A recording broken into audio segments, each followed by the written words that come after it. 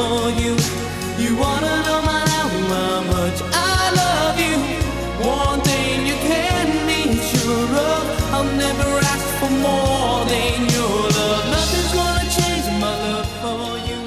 In 1987, Glenn Medeiros burst onto the music scene with his debut song, Nothing's Gonna Change My Love for You, topping charts around the world, including here in the UK for 4 weeks a year later. But since then, he's had a bit of a change in career, and now he heads up the third oldest school in Hawaii. I'm so pleased he's here today to tell me more about his life after that thing he did. Please welcome Glenn Medeiros. Aloha, Glenn. Aloha. Or should I call you Dr. Glenn or Mr. President? I'm not sure. You can just call me Glenn. We'll talk about what you're doing now in the second half of the show. But thank you so much for joining me today, especially because, well, it's 6 p.m. here in England. It's 8 a.m. in Hawaii for you. I mean, my brain doesn't even function these days at 8 a.m. Have you always been an early riser? I usually get up at about 4 or 5 a.m. in the morning, so it's not a problem. What? How many coffees do you need before you get going? I don't know. I'm not a coffee person, actually, but I just get up early. For some reason, I've always been that way. Yeah. Wow, that's crazy. I know Mark Wahlberg gets up at like 4 o'clock in the morning to start working out before he starts his day. Is that what you're doing at 4 a.m. as well? I wish I could say that was true for me, but maybe that's something I can think about doing in the future. Okay, let's get down to business and head into the nostalgia zone.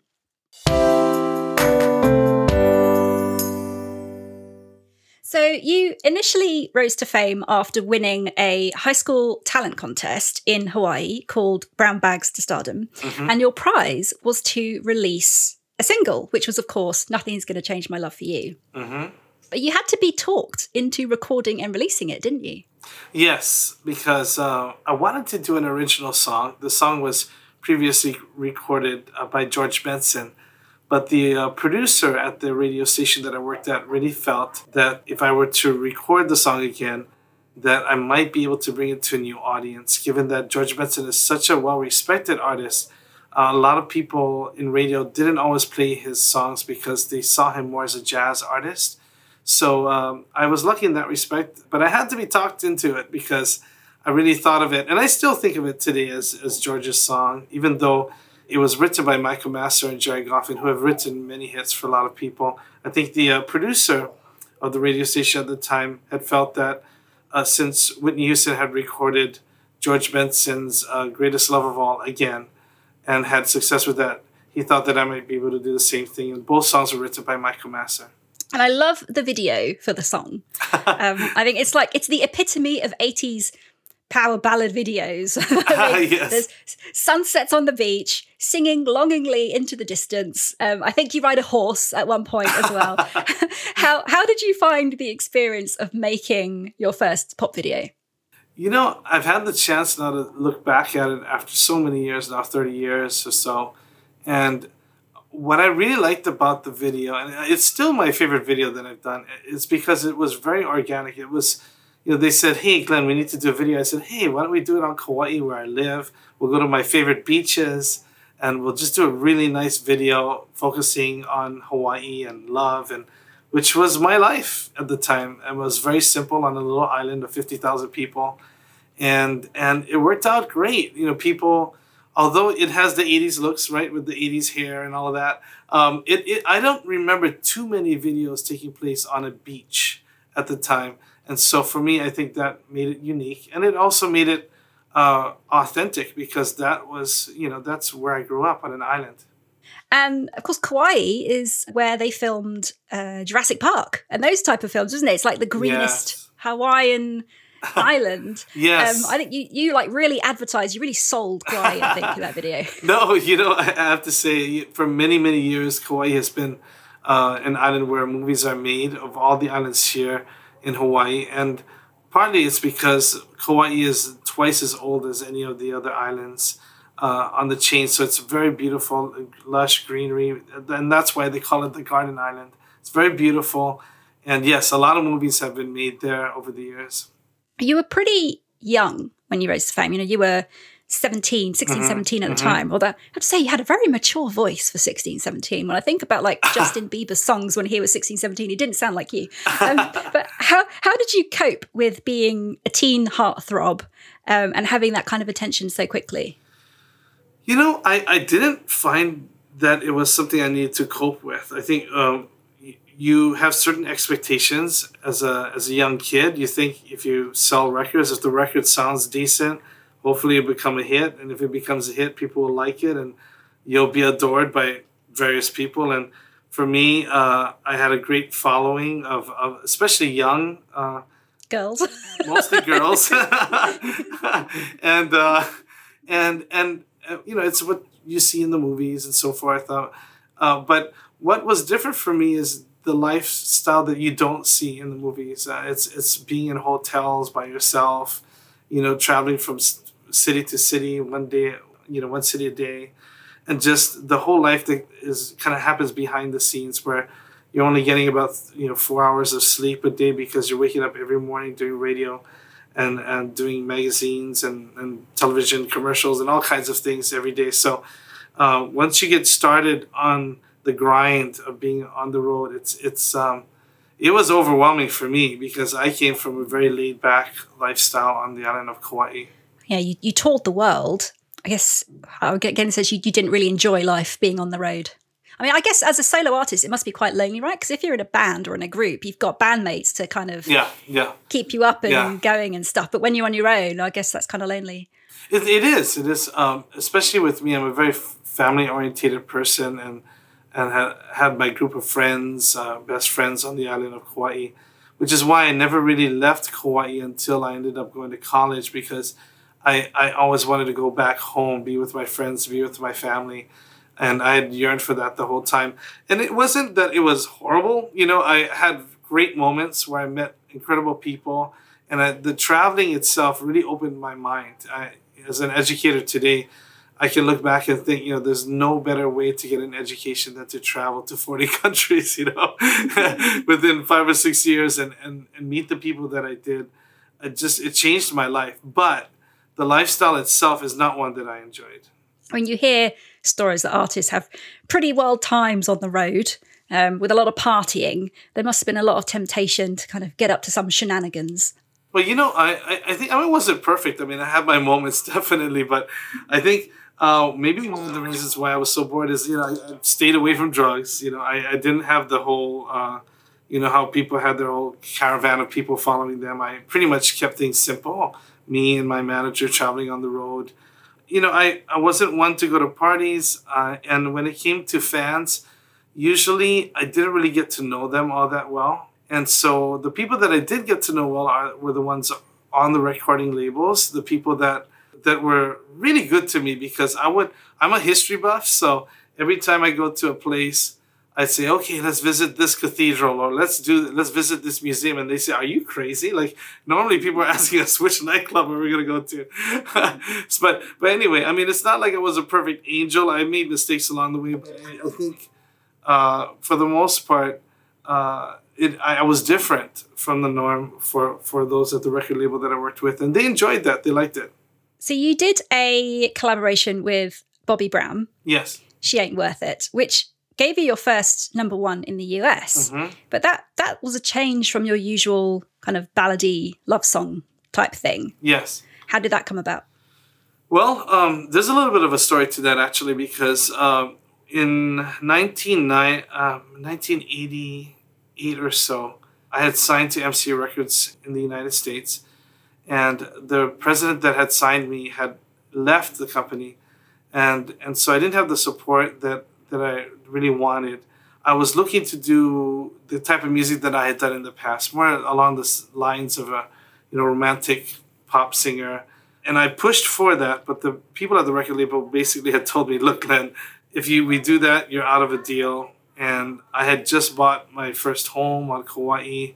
And I was in a situation where even though Nothing's Gonna Change My Love For You had done very well, the income from that wasn't really happening because I wasn't selling a lot of albums. I was selling more singles, and I hadn't really written the songs. So, and I think you'll find with a lot of artists that if they're not writing their songs, the way the music industry is set up, that you have to recoup a lot of money back before you can start making money. And in my case, if you're not selling a lot of albums, then you won't recoup those funds back. So basically, I was in a tough situation financially, and I made the decision to say, hey, what would you like me to do?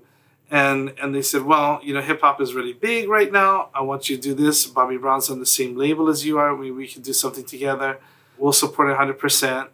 And I made the decision to move forward. Even though I enjoy listening to R&B, it wasn't something that I was used to singing or doing. So in my opinion, I take the blame for that to a certain extent, because I did something that wasn't authentic for me. But at the same time, it's music I enjoyed, and I look forward to working with Bobby. And yes, we did end up getting a #1 song. So when I look back at it, there's some regret, but at the same time, I also look back at it with some positivity too. So we did end up releasing the song, went to #1 in the United States. Although the United States wasn't really a major market for me personally. Nothing Gonna Change My Love For You had topped at about, I think 11 or 12 in the nation. And because it was released on one side of the country first and then the other, first on a small record label and then a major. In other countries in Europe, it had mostly reached #1 in most of the countries. So it was good for me in some ways in the United States, because they knew the song, but they didn't know who sang it. Whereas in Europe, everybody was like, oh, what is he doing now? Is he selling out? Is he does he just care about record sales? And it didn't really do all that well in Europe as compared to the United States. So you live and learn. And when I look back again, I think I wish I would have kind of held my ground. But at the same time, who knows? I might never had a chance to record again. So do you feel like if you'd been older than you were at the time, you would have felt more confident to stand your ground and say, no, this is what I want to do? I don't know, to be honest. I mean, that's a great question. I think when it comes to survival, our survival instinct starts to kick in no matter what our age is. And for me, I really wanted to continue to have a home that I just purchased and to keep it going. And when a major recording label says, we're going to back you 100% if you do this, it's a very, very tough thing to say no to, because there's so many artists that want that. I remember an artist and repertoire person at MCA Records once told me, he said, we could make a fart a hit if we wanted to, And it's true. It's true. Like he said, we'll play it enough times, get enough rotation, and it'll be a hit, just put a little beat to it. But no, I think in retrospect, if I could do it again, I would say this. And I say this to my daughter and my son. My son's almost 21 and my daughter's 20.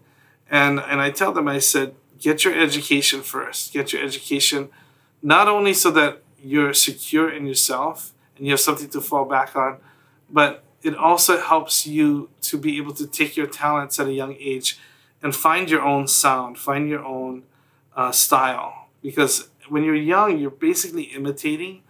And even though my voice started mature, as you mentioned, I was still kind of in that imitation mode yet at the time, and hadn't really found my voice not until I was about 24 or so, 23, 24, where I felt, okay, this is the voice I'm looking for, and this is the sound I'm looking for.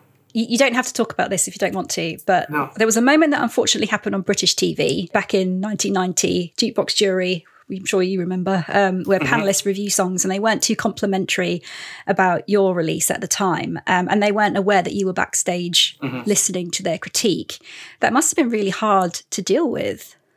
I got to tell you, I don't put a lot of thought into that, because in my career, each country had its own record labels, subsidiary. So I was with Polygram Records, and a certain country, it was Mercury Records, Polydor, whatever subsidiary it was. And each country was trying to get press. And for some people, when She Ain't Worth It came out, I think in the minds of some, they felt, well, maybe bad press is better than no press.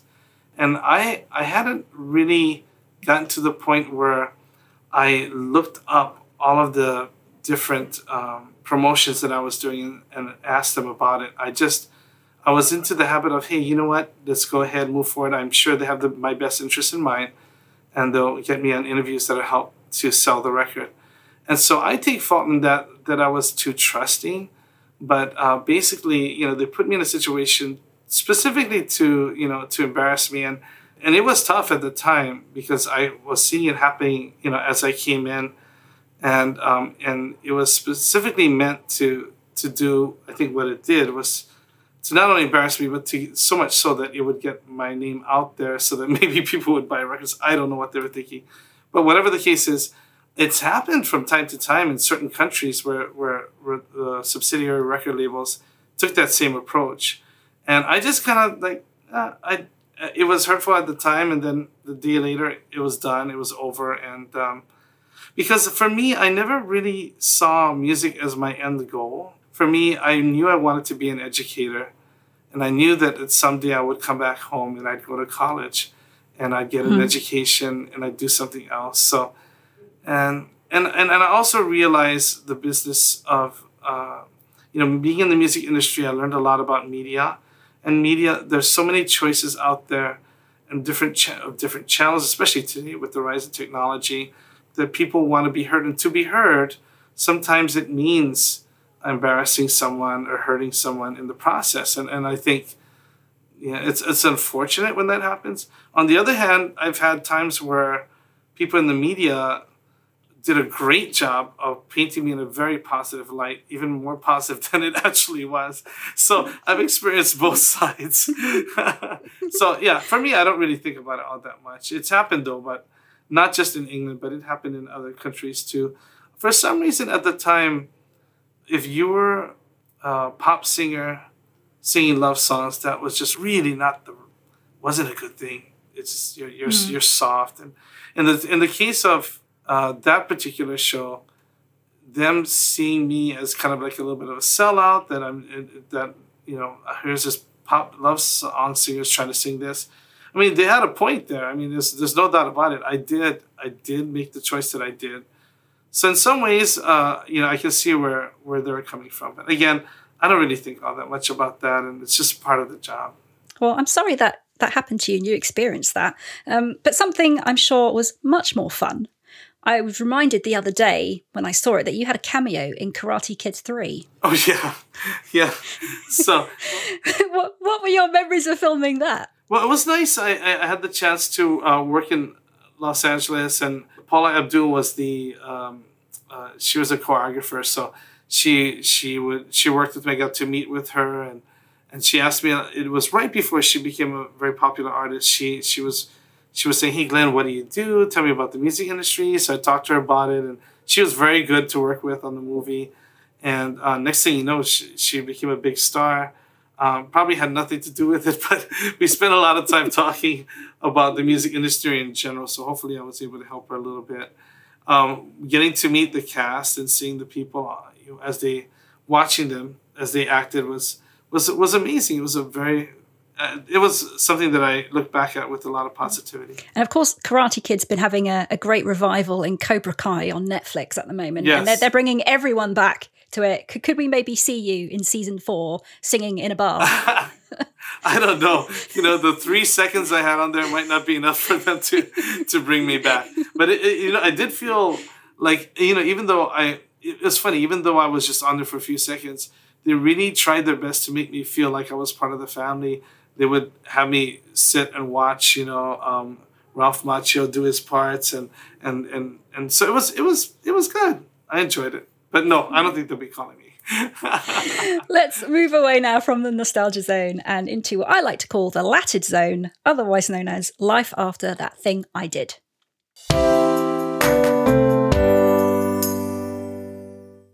One thing that intrigued me about your story is that being a teacher was always your plan, and singing was the thing that you did on the way there, as opposed to perhaps the more typical story where singing is the dream and teaching is the thing you do on the way there. Mm-hmm. Yes. Yeah, it's totally true. Why was that? Well, when people get to know me, I'm a very private person. I'm not one that likes to be out in crowds, I'm a person that likes to, I love history, I love music, but I'm more of the person that likes to sit back and write music as opposed to perform it on stage. But for me, I had a great teacher when I was in the 3rd grade that really helped kind of get me out of my shell a little bit and noticed what my strengths were, and then created like a platform for me to be able to get that out there to others. And then when others appreciated that, I learned to love myself a little bit more. So long story short, I try to emulate that. That teacher really made an impact in my life. And at that point, I knew I wanted to be a teacher. I also wanted to sing, no doubt about that. But in the end, I knew I'm a pretty reasonable person where I know that even if I do reach success, any type of success, it's only going to last a short period of time. I always saw myself as a teacher and someone that could be an educator. So anyway, yes. So when things started slowing down in about 1993, 94, I made the decision to go to college. I mean, something I found interesting was that while you were at college getting your degree, you were still performing at night to pay for it. And Yes. I guess you kind of touched upon it a little earlier, talking about, how much money you make as a singer as opposed to a songwriter. Mm-hmm. But, I was surprised that you hadn't earned enough from you'd sold like 7 million records at that point, but that wasn't enough to pay for you to put yourself through college.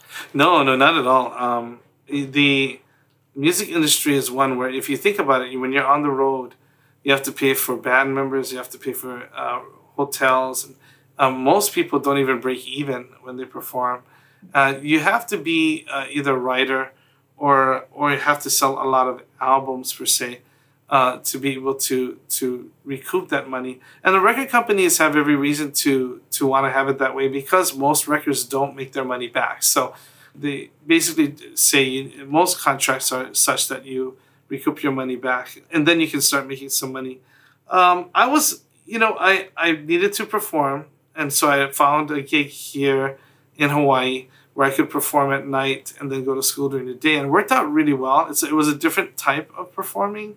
Instead of performing in small stadiums and for audiences of 10,000 or 5,000, I started performing for 2, 3, 4, 500 people, and it was a lot more intimate. And at first, it was a bit odd for me, but I actually ended up really liking it, and I really actually ended up making some very good money in the process. So one of the things I tell my attorney here, that I continue to work with, my musical attorney here in Hawaii, is that it's funny. It's kind of sad in some ways, but I ended up making more money coming back playing, just in Hawaii than I did touring the world. And it is not unusual. When you speak to a lot of artists, that is the case. But the problem is, in the media, we tend to focus, and not a problem per se, but in the media, we tend to focus on the Elton Johns of the world, or, the Michael Jacksons, the ones that sell millions of albums. But when you talk to some of the people that have had maybe 1 or 2 hits, and you get to know them a little bit, you realize, a lot of times the story is, they took drugs, they wasted it all. But in reality, it's very, very easy to spend more money than you're making in the music industry. So tell me, what was more nerve-wracking, performing for 10,000 people in a stadium or your first day teaching at school? Performing for 10,000 people. Yeah. No, it's what... Kids can be pretty scary. They take no prisoners. No. See, I think what makes teaching more challenging in some ways is that when you're performing for an audience you see once, and you can, they'll believe anything you say. You can take them through a journey, whatever journey you want on stage. When you're teaching, that works for like about 3-4 days, and then they keep seeing you day after day, and the students will see your flaws. They'll know if you're not planning things well. They'll know if you're not putting the proper time into it. They know if you don't know your stuff, and so when you teach, it really helps you. It helped me in particular to develop as a person. And I think if we talk about disadvantages, I think it's when you take a look at a lot of the young stars, people that started very young, like I did, 16, 17, you'll notice a pattern that a lot of them will start off, kind of clean cut, and next thing you know, they're doing drugs, their lives are getting ruined. And I think I hadn't prepared myself, I think, for the music industry in such a way that I was very detail orientated. I needed to be more detail orientated. Teaching helped me to become detail orientated, because when you're not prepared, it can hurt you. Whereas in the music industry, I know a lot of guys that they don't rehearse. They're just so talented. They get up on stage, they do their thing. And they're not putting a lot of work into it, but they're just really talented. And for me, music was always kind of that. I could pick up a piano. I mean, I could get to a piano, and without lessons, I could play it. You know, I could pick up any instrument and start to play it. I can write songs. I can do different things. It was never hard for me, so I didn't have to work at it. But when it came to teaching, I needed to work at it and be detail orientated and be prepared to be good at it. And then it helped me on the musical side too, because it ended up transferring over to that. I know you taught history and music, and then you got your PhD in educational leadership in 2014. What fueled your desire to keep learning? I'm a learner. I love to learn, to be honest with you. I love it. It could be the traveling that I did really sparked my interest further, but I've always been interested in history. My father was a tour guide on Kauai, and he had his history books all over the place, and I'd read them. But I'm a person that loves learning. I continue to take every opportunity I can to be able to learn more.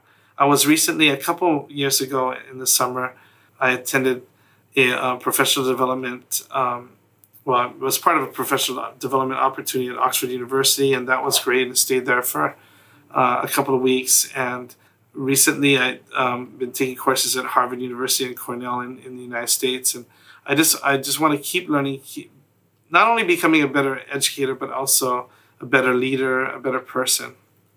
And obviously you climbed the ranks from being a teacher to a principal to a dean, and now you're the president of St. Louis School.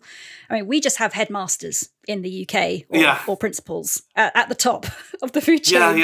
What do you do in your capacity as president, and why did you decide to move away from the day-to-day teaching into administration? Well, I started seeing that I could make more of an impact if I were to become an administrator. So I started teaching different grade levels, taught elementary school, middle, and high school, knowing that I wanted to be in a position where I could at least relate to the teachers. And then I moved my way up, from dean to vice principal, and then to president. For me, the role, most people know what a principal does. A principal basically takes care of the academics at school. They make sure that students are behaving well, and if they're not, then they provide consequences. And the president role is one step a little higher, which basically I'm the person that raises money for the school. I'm the person that is in charge of the marketing of the school. I'm the person that is in charge, of a $14 million budget and over about 120 workers. So it's a little bit more business centered, but at the same time, because of my background in academics, I do make it a point to continually work with the principal on academics. So, but it's a great job. I love it. I love working at the school that I'm at. And in England, I think my job would be, most presidents of school call themselves head of school or headmaster. And there are some schools where headmaster is a dual role of principal and president. And so, and I did that for 1 year. It was a lot of work, but now I'm just focusing on being president. What's it like being the one that dishes out the punishment, like the detentions type thing? You know what? I've never been a dean of students. That's what we call it here in the United States. A dean of students does that. So I kind of bypassed that. But the very kind of big scenarios, the big cases will come to the principal, and that's always tough. But and then if it's really big cases here at this school that I'm working at, then the parents have a chance to appeal with the president. And so I have about 2 or 3 appeals per year that I'm involved in. And it's always tough, because the last thing you want to do is kick a kid out of school. And then we're here to help children. But sometimes we have to make the tough decisions that's better, for the whole as opposed to the individual. So. But it's okay. I mean, the one good thing about the music industry is that it kind of toughened me up a little bit. So doing what I need to do on the educational side, it's not so bad. I was looking at your school on your school's website, and it looks amazing. Oh, thank you. You've got a theatre, you've got a robotics lab, an army instructor. I mean, it's been a while since I was at school, but it's like the school of the future for me. Oh, thank you. we didn't have any of that stuff. But how have you been coping during the pandemic? I suppose you've had to be everyone's doing homeschooling, or are they still in school? Well, we were anticipating that we might potentially lose between 10 to 40% of our students. Luckily for us, what ended up happening is that the public schools ended up moving online. And because we had taken the approach that at least for our elementary, we keep it open and then provide parents the choice to come to school for middle school and high school, we actually grew in enrollment, which was amazing. We have been working very hard to keep things as safe as possible. We're watching the television, reading things every day, looking at the protocols on a national level, state level, and so we worked very hard. And so far, we've been successful in keeping COVID off campus, at least to a point where it's spreading. So we haven't had spread, knock on wood, here on campus. But it's been a great experience for us because there wasn't really a roadmap as to how to deal with this. We just put our heads together and said, let's work through this. And I have a great team of people around me, and so I'm very blessed in that respect. How do your students react to having you as their president, in terms of being this 80s teen heartthrob? Well, I remember when I first started teaching, when I was about 24, some of the high school girls would be like, oh, wow, cool, singer. And then after about 5 years, all of a sudden it was the moms. Hey, Glenn. Now it's turning into grandmothers, so I don't know. I don't know what to do with that. So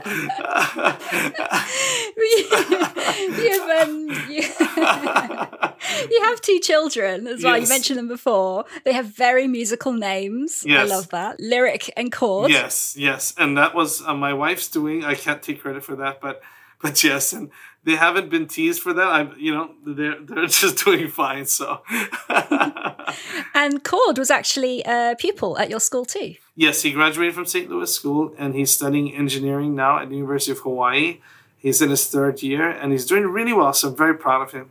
I have to ask about graduation, because I've seen way too many US teen movies where graduations are all cap and gowns. But I saw some pictures of Lyric and Chord's graduations, which look a little bit different. I presume it's a Hawaiian tradition, but they were like wearing a million flowered leis, packets of M&Ms. Yes. I think Lyric was wearing an inflatable flamingo. Yes. Tell me a bit about that. Well, you bring up something that's very dear to my heart. And being born and raised in Hawaii, there are a lot of Hawaiian culture embedded into everything that we do. So St. Louis School, the school that I work at, started in 1846. So it's one of the oldest schools west of the Mississippi in the United States. My daughter attended the same school that Barack Obama attended. It's a very well-renowned school that started actually in 1841. So it's the only school older than we are on Oahu. And so both are very traditional in nature. So in our particular case, our tradition is to actually wear a suit and tie. And really a tux, more like a tux, a white tux. Mm-hmm. And then instead of having the cap and then turning tassel one way, we actually just take the lei that they have on and they turn the lei. So it's an interesting thing. And my daughter wore a traditional mu'umu Hawaiian dress and had the same thing going with the lei. And both schools are very rich in tradition. That's one of the reasons why I had my daughter attend Punahou School. And for her, it's worked out great. She's now at Notre Dame University, and she would like to be an attorney someday, so she's working on that.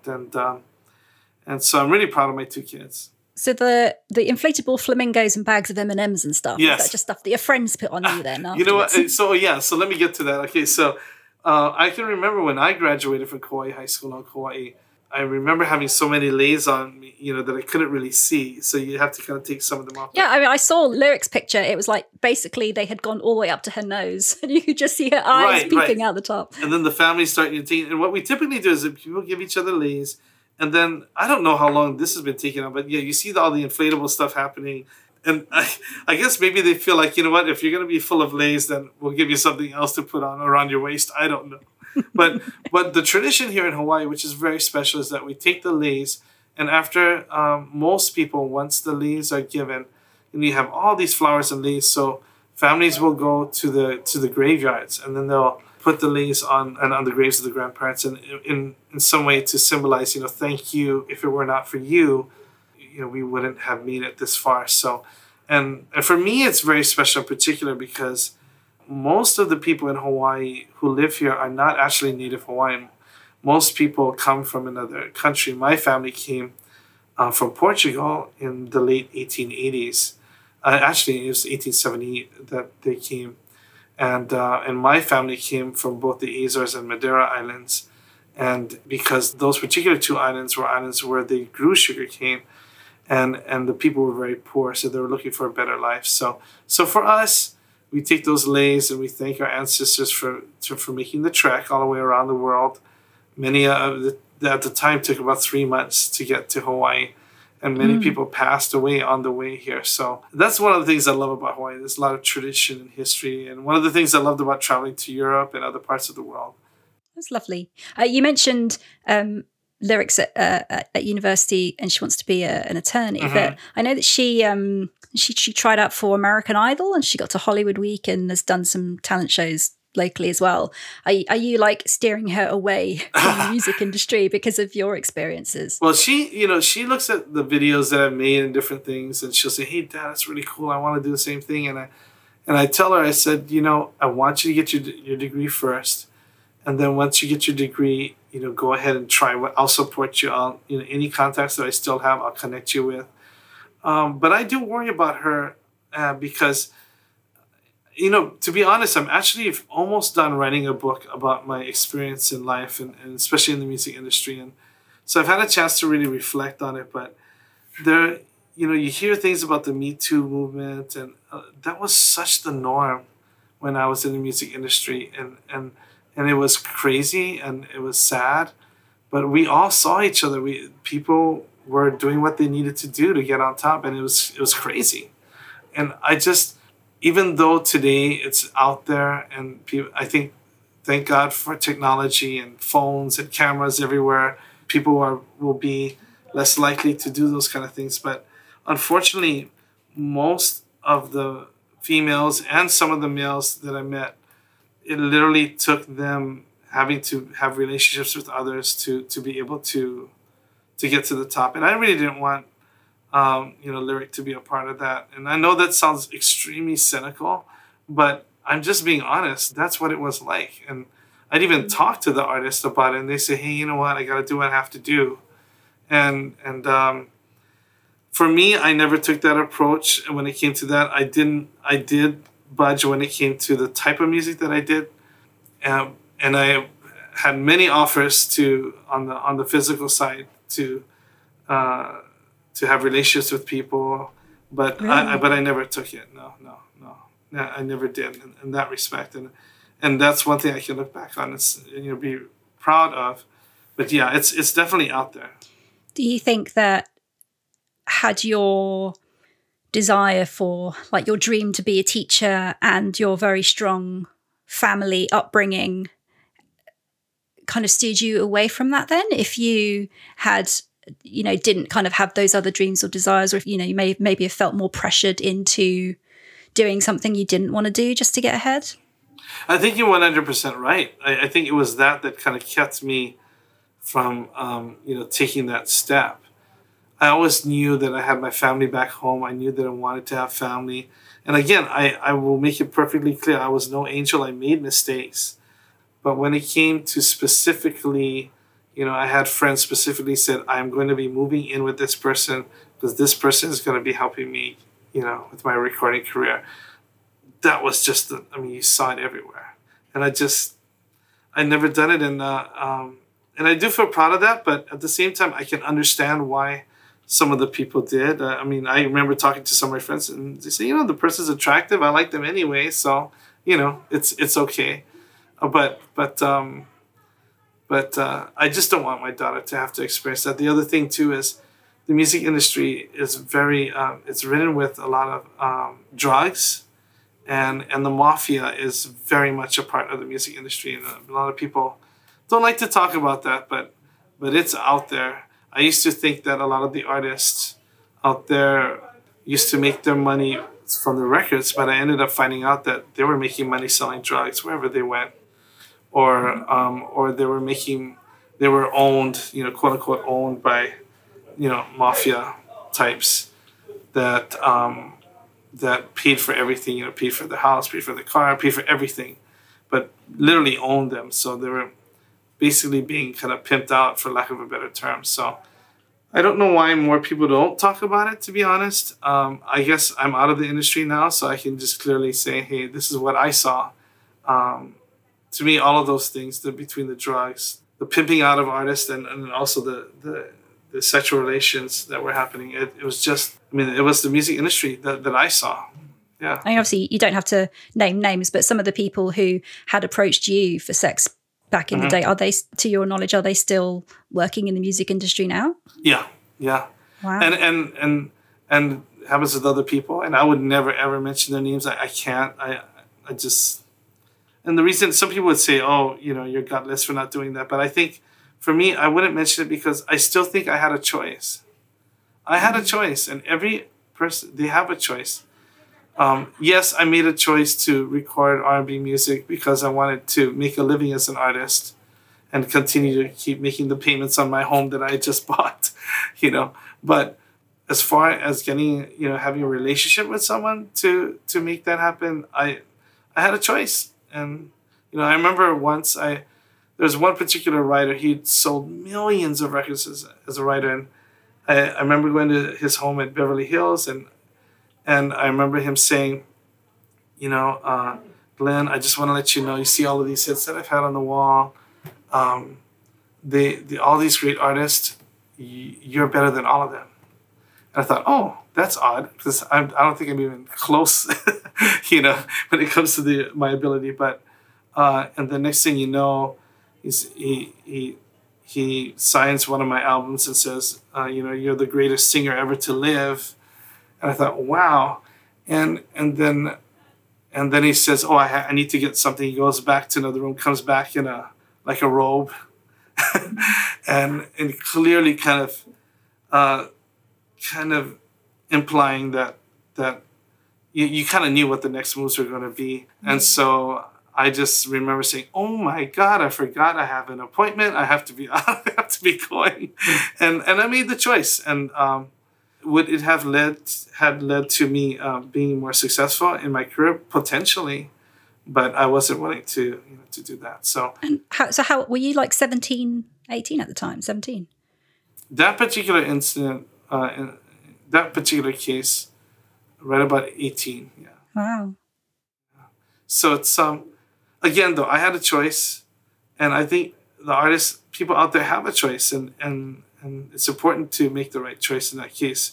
I remember working with some of the producers in the music industry, and I remember going to dinner, and I would hear the person, I'd be having dinner with the record executive, and the record executive would say, hey, Glenn, we're going to do this, we're going to do that, great, all these things. Gets a phone call, and he says, hey, it's his wife, oh, hi, honey, please say good night to the kids, I love you, da-da-da-da. Hangs up the phone. 5 minutes later, hey, baby, I'll meet you outside. And that was, I saw that every day. Not every day, but you'd see it. It was common to see that kind of thing happen. So the music industry is really, in my opinion, there have been artists that have been able to steer away from that and have success and have done it in a way that, they respected themselves. And I have a lot of respect for those people. So not everyone has fallen victim to that, but I do know it's the norm. Well, I'm so sorry that happened to you, but thank you for being so brave and sharing your story with me. I appreciate that. Yes. I never like to end on a somber note, so I usually finish on something a bit cheery. And I appreciate this is going to seem completely trivial compared to what we've just been talking about, but I know that you're a keen tennis player and you compete in national championships as well. So if you could spend an afternoon playing tennis with one pro, who would it be? Oh my. Gosh. I would say, I think Serena Williams. I would choose her. I'd be very scared. Do you think you'd return any balls? No. I said, you got to take it easy on me. Maybe tie one hand behind your back. I don't know. Whatever you got to do. Blindfold. On one leg. Yeah. No, there's so many tennis players that I look up to. For some reason, I've always loved playing tennis. I don't know what it is, and I didn't pick it up until I was about 22. And although it sounds great, yes, I was on in the national championship, but it was part of a team of people, and I represented the state of Hawaii. And we weren't at a very high level of playing. They have different levels. So I'm a bit of a realist. I know that I'm an okay tennis player, but I do like to compete. And in that particular case, we made it to the nationals. So we had a lot of fun. Well, thanks so much for speaking with me, Glenn. I know you've got a busy school to run, so I'll let you go. But best of luck to you and your students for this year. Mahalo. Thank you. Mahalo nui loa.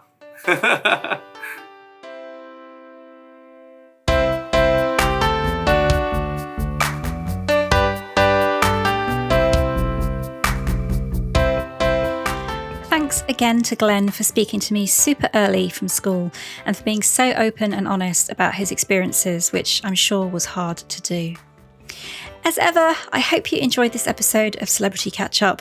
I know there's lots of podcasts to choose from, so thank you so much for choosing this one. If you'd like to support the show, you can visit celebritycatchup.com to find out how you can donate and how to get in touch if you'd like to say hello. And you can even leave me a voicemail message. Just hit the microphone button at the bottom of the page. And why not share this podcast with a friend or on social media so that others can enjoy a bit of 80s nostalgia too. Until next time, thanks for listening.